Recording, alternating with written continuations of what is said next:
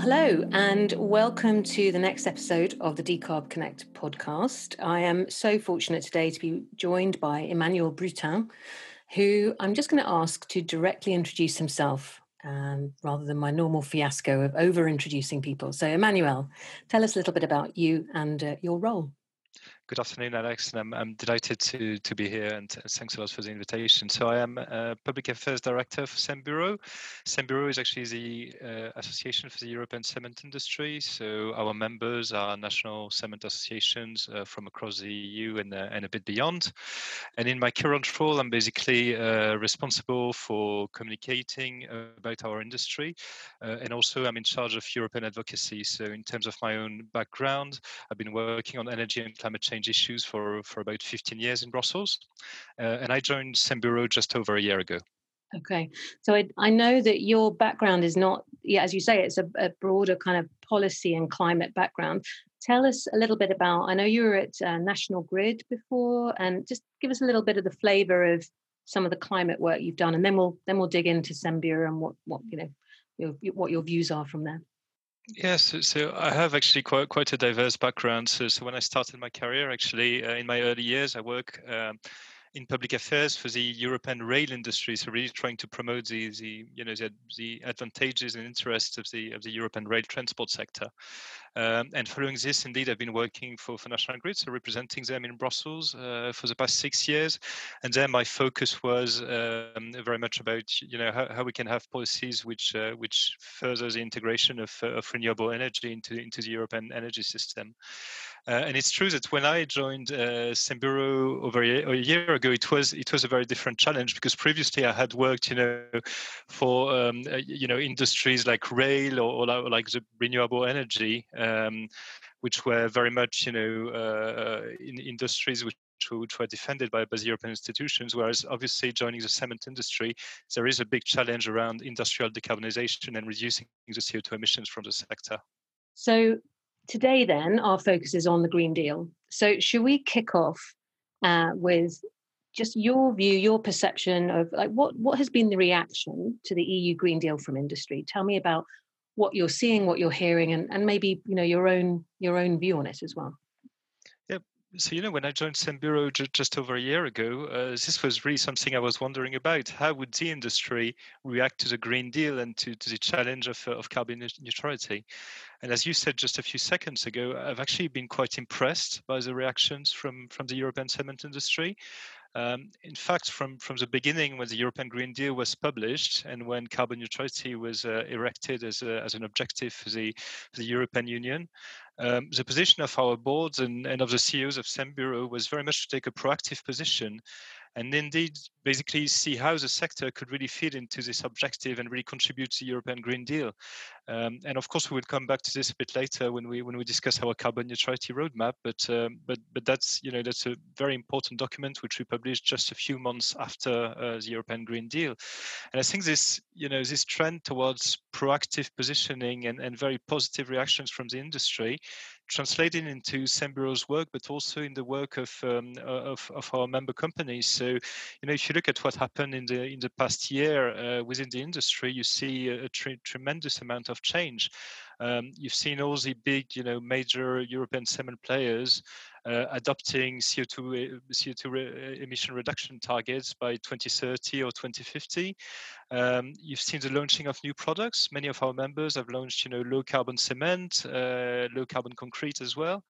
And you also see this in terms of the pace of investments has also fastened to an extent which honestly surprised me. So if you look at carbon capture, for instance, today, our members are really investing very significant amounts of money towards this technology. So on the whole, I was really, really glad actually to see that the industry was being so proactive.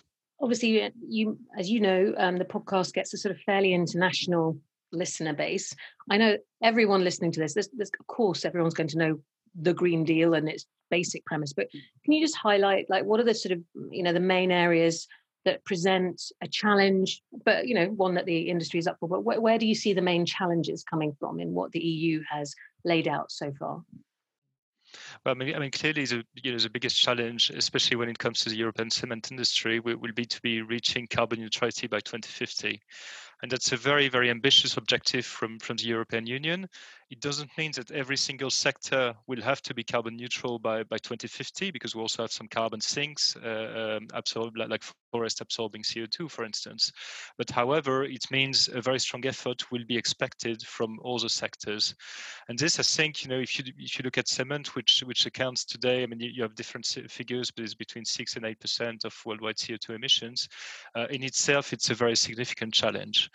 But I think you also have very strong opportunities for the cement industry. So a big point of the European Green Deal is to promote a circular economy, and I think we'll also come back to this a bit later. But the European cement industry is very well positioned actually to play a central role in this objective. Okay. All right. Well, we've already referenced a little bit the carbon neutrality roadmap that Cemburo had developed. And if I remember rightly, we had obviously had our brief chat before the podcast. I think you were saying that the first version was drawn up in 2012. Is that right? It was actually in 2013. So sorry. No, that's fine. That's fine. So we had our first version in 2013, and it was looking at an 80% CO2 emission reduction by 2050. And this was subsequently updated in 2018. But anyway, what we've done with our roadmap, which was now published in May 2020, was really two things. I mean, firstly, we wanted to look at this European Green Deal objective of reaching carbon neutrality by 2050. So we're really looking at, how can we contribute to this objective? But the other thing which we've done, which is also very important, is we've really taken a full life cycle approach. So, we've looked not only at reducing CO2 emissions from clinker and from cement, but also down the value chain. So, when cement is turned into concrete, how can you have further CO2 emission savings? And when concrete is used in buildings, and when concrete is recycled. So we really looked at the full value chain. Now, just to take you through very quickly some of the key findings of our roadmap, because I think these are quite important. The first one is in terms of technologies, carbon capture, use and storage will remain very, very important for our sector. It's about 42% of our emission savings between now and 2050. And you see currently quite a lot of projects happening on CCUS from across the industry. What our roadmap identifies, though, is one challenge that as a sector we will face in the future is, even when you're installing CCUS technology on your cement kiln, what will you do with the CO2 you capture? And this CO2, you can either reuse it. So, we have wonderful projects in Europe currently, which, consist in capturing the CO2 from a cement kiln, mixing it with hydrogen to produce synthetic fuel. So that's a possible example. But if we're not, reusing this CO2, we will at least need to transport it, and this will be a challenge for the sector to have this CO2 transport infrastructure. That's really something where we think, national and EU governments should strongly support us. Well, can I just ask you on that point? Are you hearing much so far about a kind of a real plan for CO2 transportation in Europe? So I think some projects are indeed coming together. So, for instance, at the end of this year, the European Commission will review the regulation on trans-European energy networks, which does feature actually some dedicated funding for cross-border CO2 pipelines. You also have real projects taking shape. So, for instance, the Northern Lights project connecting Norway and some other Scandinavian countries through CO2 transport is also happening. But that's, I mean, as I told you, it will be a major challenge for our industry, precisely because, you have over 200 cement kilns all across Europe, and they're quite spread, quite evenly across the EU territory. So some of them may be in an industrial hub where they could share CO2 infrastructure with a nearby steel factory, for instance. But however, some cement kilns are, quite deep in the countryside actually, and then the situation is a bit more challenging. Yeah, I think I heard about that. My team heard about that a little bit during our research phase for the festival in January as well, with people saying it's all very well if you are based somewhere within reach of, I don't know, Porthos in the Netherlands or Teesside here in the UK, then even though those projects are some way off completion, there's still the prospect that you might be able to find a way to link into it. But if you're based in right in the middle of Central Europe, or I don't know, even in Rugby in the UK, and you're not near one of the clusters, that it's not as simple as people maybe think to kind of to complete that circle of what, not only A, to extract the CO2, but B, do something with it. Okay, so anyway, I interrupted you. That was kind of element one of the roadmap. So talk me through to the next stage. Our second key finding is that actually by using non-recyclable waste and biomass waste as opposed to fossil fuels, we could be saving significant amounts of energy and CO2. It's actually up to 15% of our emission reduction between now and 2050. And here it's fundamentally different than CCUS. So there's no technological constraint at all. Already today, a cement kiln can work using 70-80% non-recyclable waste and biomass waste. So we are actually already phasing out fossil fuels. I mean, if you take the European average today, we're at 48% usage of non-recyclable waste and biomass waste, and 52% fossil fuels. But there's no technological constraint in terms of us increasing this 48% to much higher threshold, like 80 or 90. In fact, it's really purely a policy and regulatory issue. And here's a challenge we're facing is, in many European countries, landfilling waste is still a common practice, whereas actually we would argue that instead of, landfilling this waste, which is causing CO2 emissions, this waste could be redirected, for instance, to cement kilns. So it is really, again, I stress it's not a technological issue. We can absorb, much higher shares of non-recyclable waste. It's more really a matter of how do you design policies that really incentivize the use of non-recyclable waste in cement kilns. So in that first example of CCUS, which we do hear increasing amounts about in Europe, I think the issue there is somewhat technology at scale, but probably mostly how on earth you finance it. And so for kind of biomass, for the recycling of waste, purely to do with policy, you would say?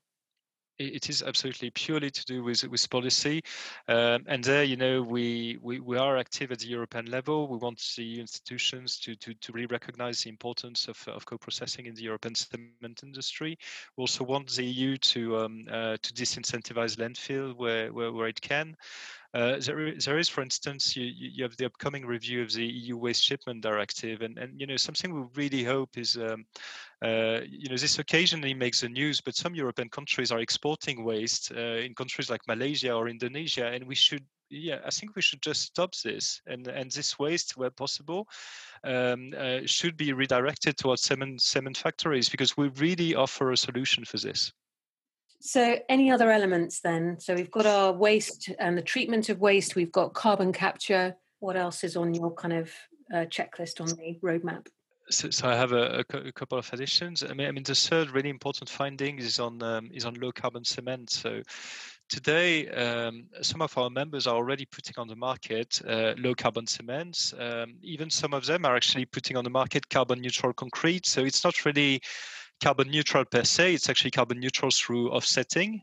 But nonetheless, these products exist, and they're accessible to construction companies on the market. But what we see today is okay. I mean, these products have a certain success, but this success could be much more higher. And it's true that today, if you're a construction company, you don't really have massive incentives to use a low carbon cement as opposed to just a regular cement. So I think, this is something policymakers will need to look at. It's an area which is just being developed, really, as I told you, it's really an emerging market for our members, and quite a promising one. But I think that's really something that policymakers will need to look at, is how do we incentivize consumers, which in our case, are mostly large European construction companies. How do we incentivize them to use low carbon cements? That's interesting, because where a lot of the policy that we talk about through Decarb Connect really is like at European level or a national level, it's about the US policy system. Something that type of policy you're referring to could be local. It could be a council-led incentive. It could be local government and more local-led initiatives about both, I guess, domestic housing that's being built or infrastructure projects. Are you seeing any kind of movement in kind of more regional or local policy, or just not yet? I think this is really burgeoning, but I am aware of certain projects where, it's more, municipality wants to build a specific building, let's say a new museum, for instance, and they really want it to be zero carbon. Then indeed they would procure this carbon neutral concrete for that specific purpose. But I think, your comment is interesting, also because public procurement can be a way actually to incentivize those low carbon cements, and that's something I think the European Commission will be looking at. There's a due to revise the EU Green Public Procurement rules, so I assume this could actually be part of the scope. I mean, I'm just thinking it's all kind of in the UK news at the moment, obviously about our kind of big rail investment that we're making here. Also the kind of expansion of Heathrow, and that's just on my, those two are on my mind because it's what I hear in my national news. But I mean, if those projects were geared to or rewarded the use of low carbon product, then that starts to make a big shift, because there's no reason other than financial, right, why construction or big projects wouldn't use these products. Yes, that's correct. I mean, the reason is financial. But even then, I mean, that's also, it's also an interesting thought to see that actually, when you look at the cost of construction product in a building, is actually not so huge as compared to other costs. So that's also something to factor in. That indeed, if you're using a lower carbon cement, probably it will be more expensive than a regular cement. But overall, those costs, as I understand it, are not enormous if in the bigger cycle of things. Okay, and then the last chunk of your roadmap. Yes, the last chunk is also very important. It's towards creating a level playing field, and I think we'll come back to this in a moment when we discuss carbon border mechanisms. But in a nutshell, we are very clear that if we want to realize all these investments in the carbon neutrality roadmap, we can't be in a situation where European cement companies are constantly undercut by imports from third countries where there would be no emission trading scheme or no way to account for the cost of CO2. So that's really the last finding, but one which is really, really important if we want to decarbonize, if we want to be successful towards carbon neutrality. We need European players and also non-European players exporting on the EU market to pay for the cost of carbon, and we need that level playing field to happen. And at the moment, what's the state of play with that? I mean, I guess there is, because the Green Deal is sort of still new and still coming to place. Is there no kind of mechanism for managing that right now? No. So today, I mean, there is a mechanism. So European companies are on the EU emission trading scheme, but to reflect the fact that non-European countries are not part of the ETS, the European company do receive a degree of free allocation. So we don't pay for all our CO2 emissions, if you like. We only pay for part of them. But nonetheless, you still have a situation where, whilst we pay for a share of our carbon cost, all the EU companies, from all the non-European companies are not paying for any of these costs when they're exporting to the EU market. And so that's partly the reason why, as part of the European Green Deal, the Commission came up with this idea of having a carbon border adjustment mechanism, and that's something which they are currently progressing. So you just had a public consultation which was closed a few days ago, actually last week, and now what we're expecting is that the European Commission will develop their legislative proposals, and that they will publish these by June 2021. So, and as Semburo, as I told you, we do support the idea of carbon border mechanism, because we think we need a level playing field on carbon in order to be able to decarbonize our industry.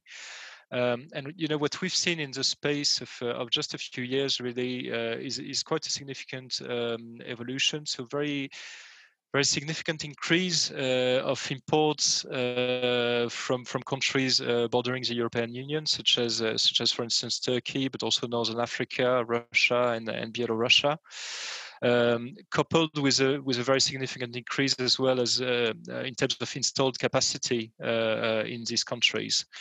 So we do defend carbon border adjustment mechanism. I mean, what is important is, of course, the devil, as in any EU legislation, the devil will really be in the details. So there are a number of principles that we highlight. I mean, I won't go too far in the details, but what we say is carbon border adjustment should coexist with free allocation under the EU ETS. They should be WTO compatible. They should have a wide sectoral scope. So I won't bore you with this, but we highlighted a number of principles. But then let me just emphasize the positive thing is we just conducted a study through PwC, which we started to share with EU Commission officials last week. And so this study looks at the potential benefits of carbon border adjustments in the European cement industry. And notably, what is really interesting is that, according to PwC, if the carbon border adjustments are well designed, then they can actually reduce overall CO2 emissions, and they can also improve global social welfare.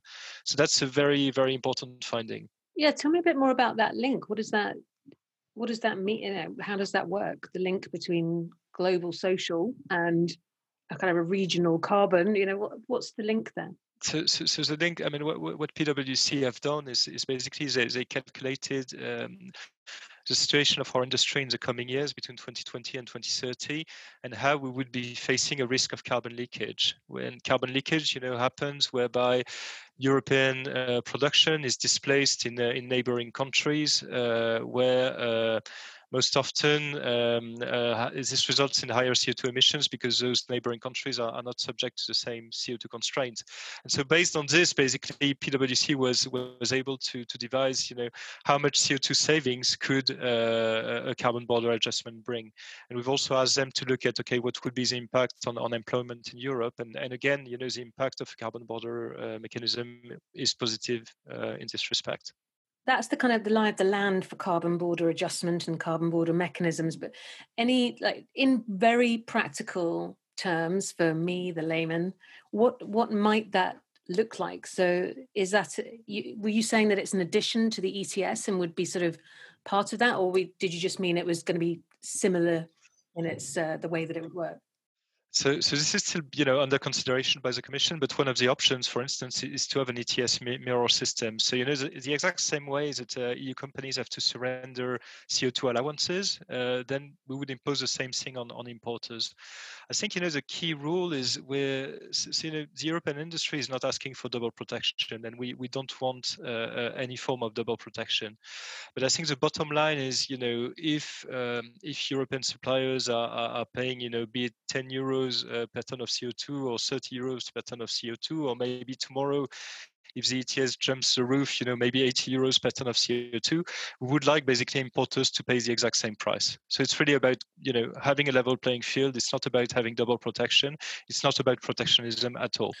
Right then. Well, let's move on. But actually, it kind of brings us back to something you were talking about early on, which is that one of the kind of the tone of the Green Deal, if you like, has this big emphasis, not just tones, the detail of it has a big emphasis on circular economy. What do you see the cement sector contributing?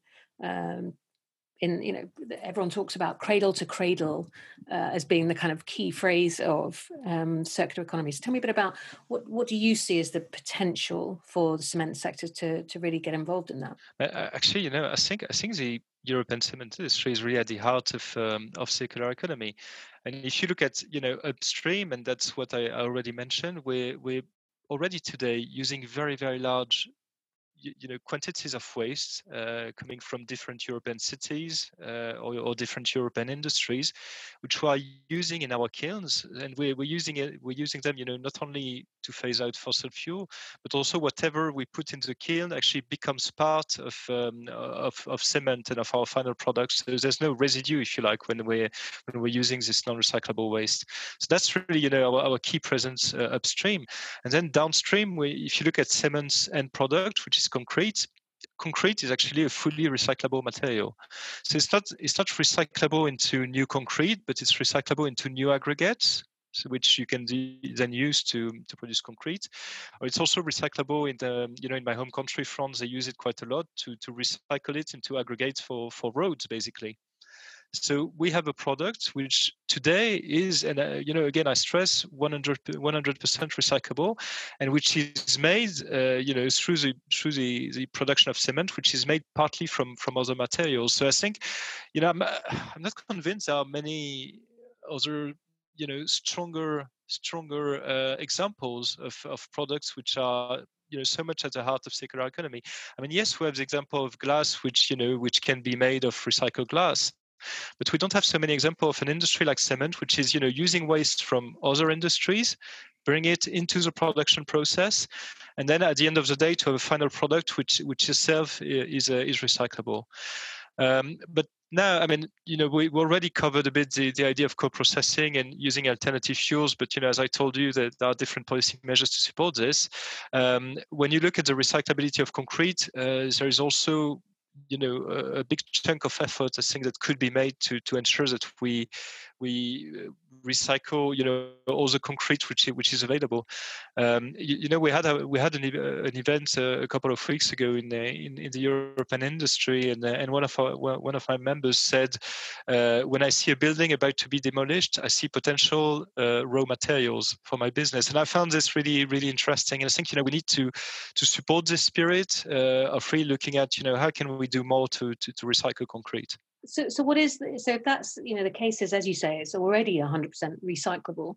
What is the reason for it not being then? Is it purely economic, or is it that value chain somehow those links don't exist? What's the barrier right now? Like this year, next year, what prevents that from happening now? Yeah, that's a very good question. I think some countries have better policies than others on this. I mean, again, I think my home country, France, is a good example of systematically. Very biased, Emmanuel, and I'm worried about the amount of French flag waving. But no, carry on. So it is. No, but France is systematically trying to recover actually the used concrete.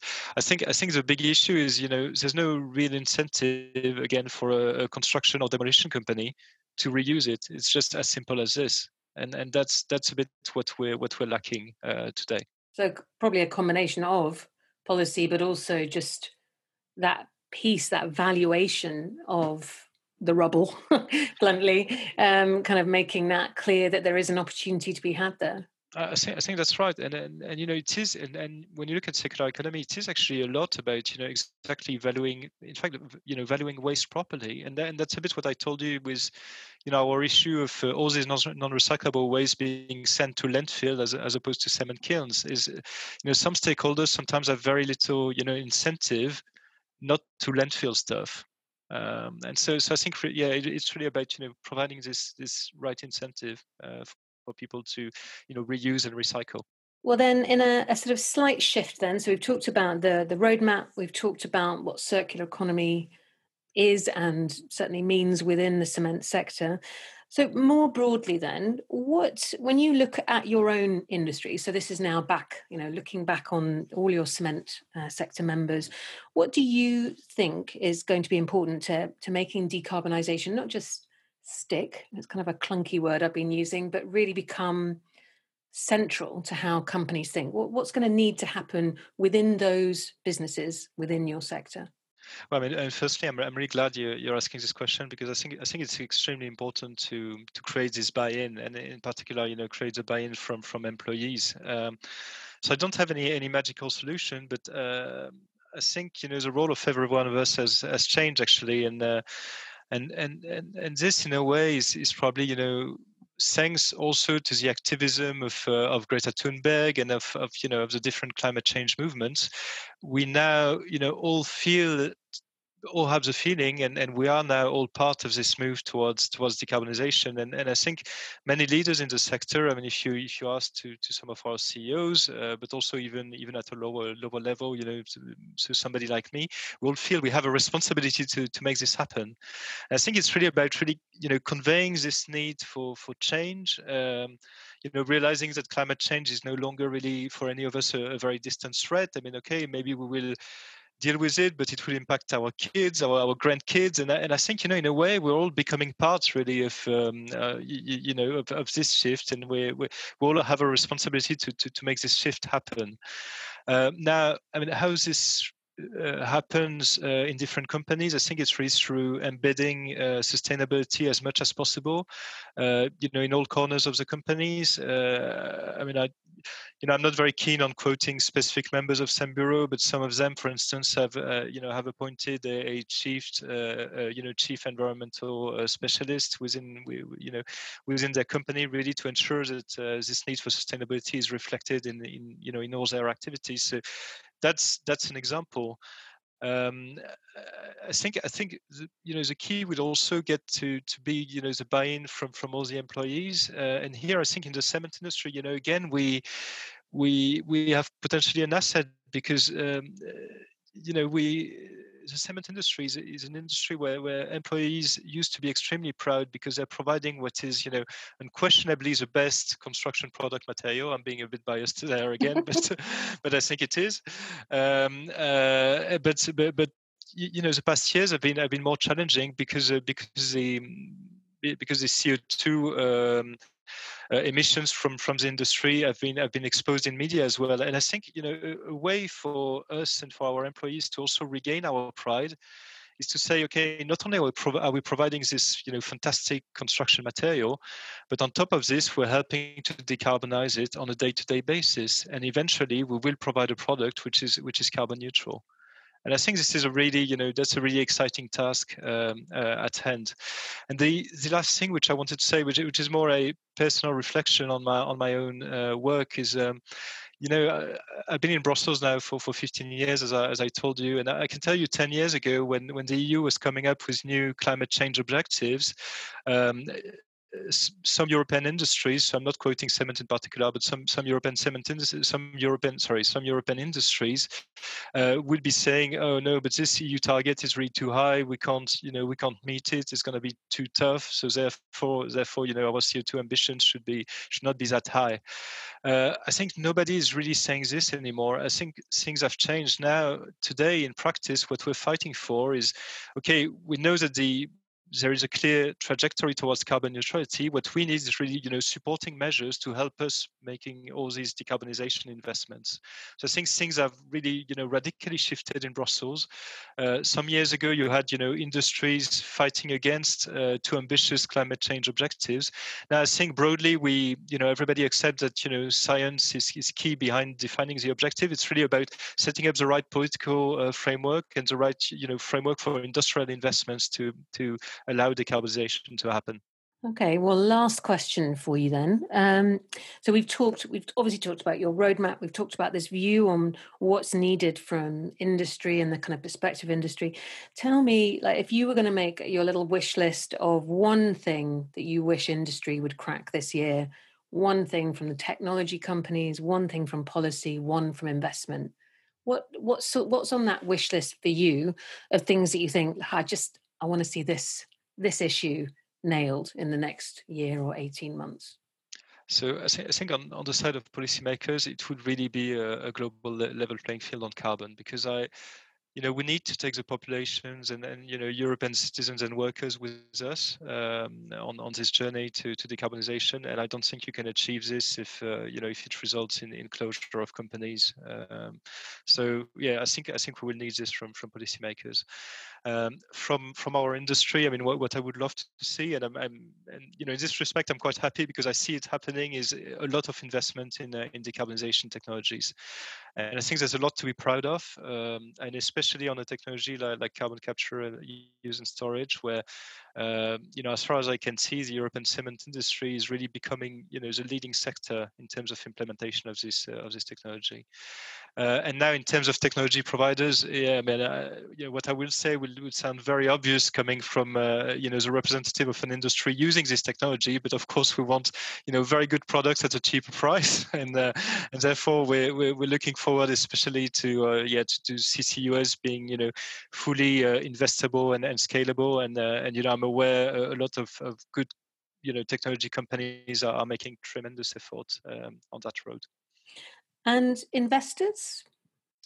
Investors, I mean, the framework for investors will change quite a lot, because the EU, I mean, we haven't touched this yet, but the EU are just finalizing the taxonomy requirements, whereby they will actually indicate to investments to investors what can qualify as green investment or not.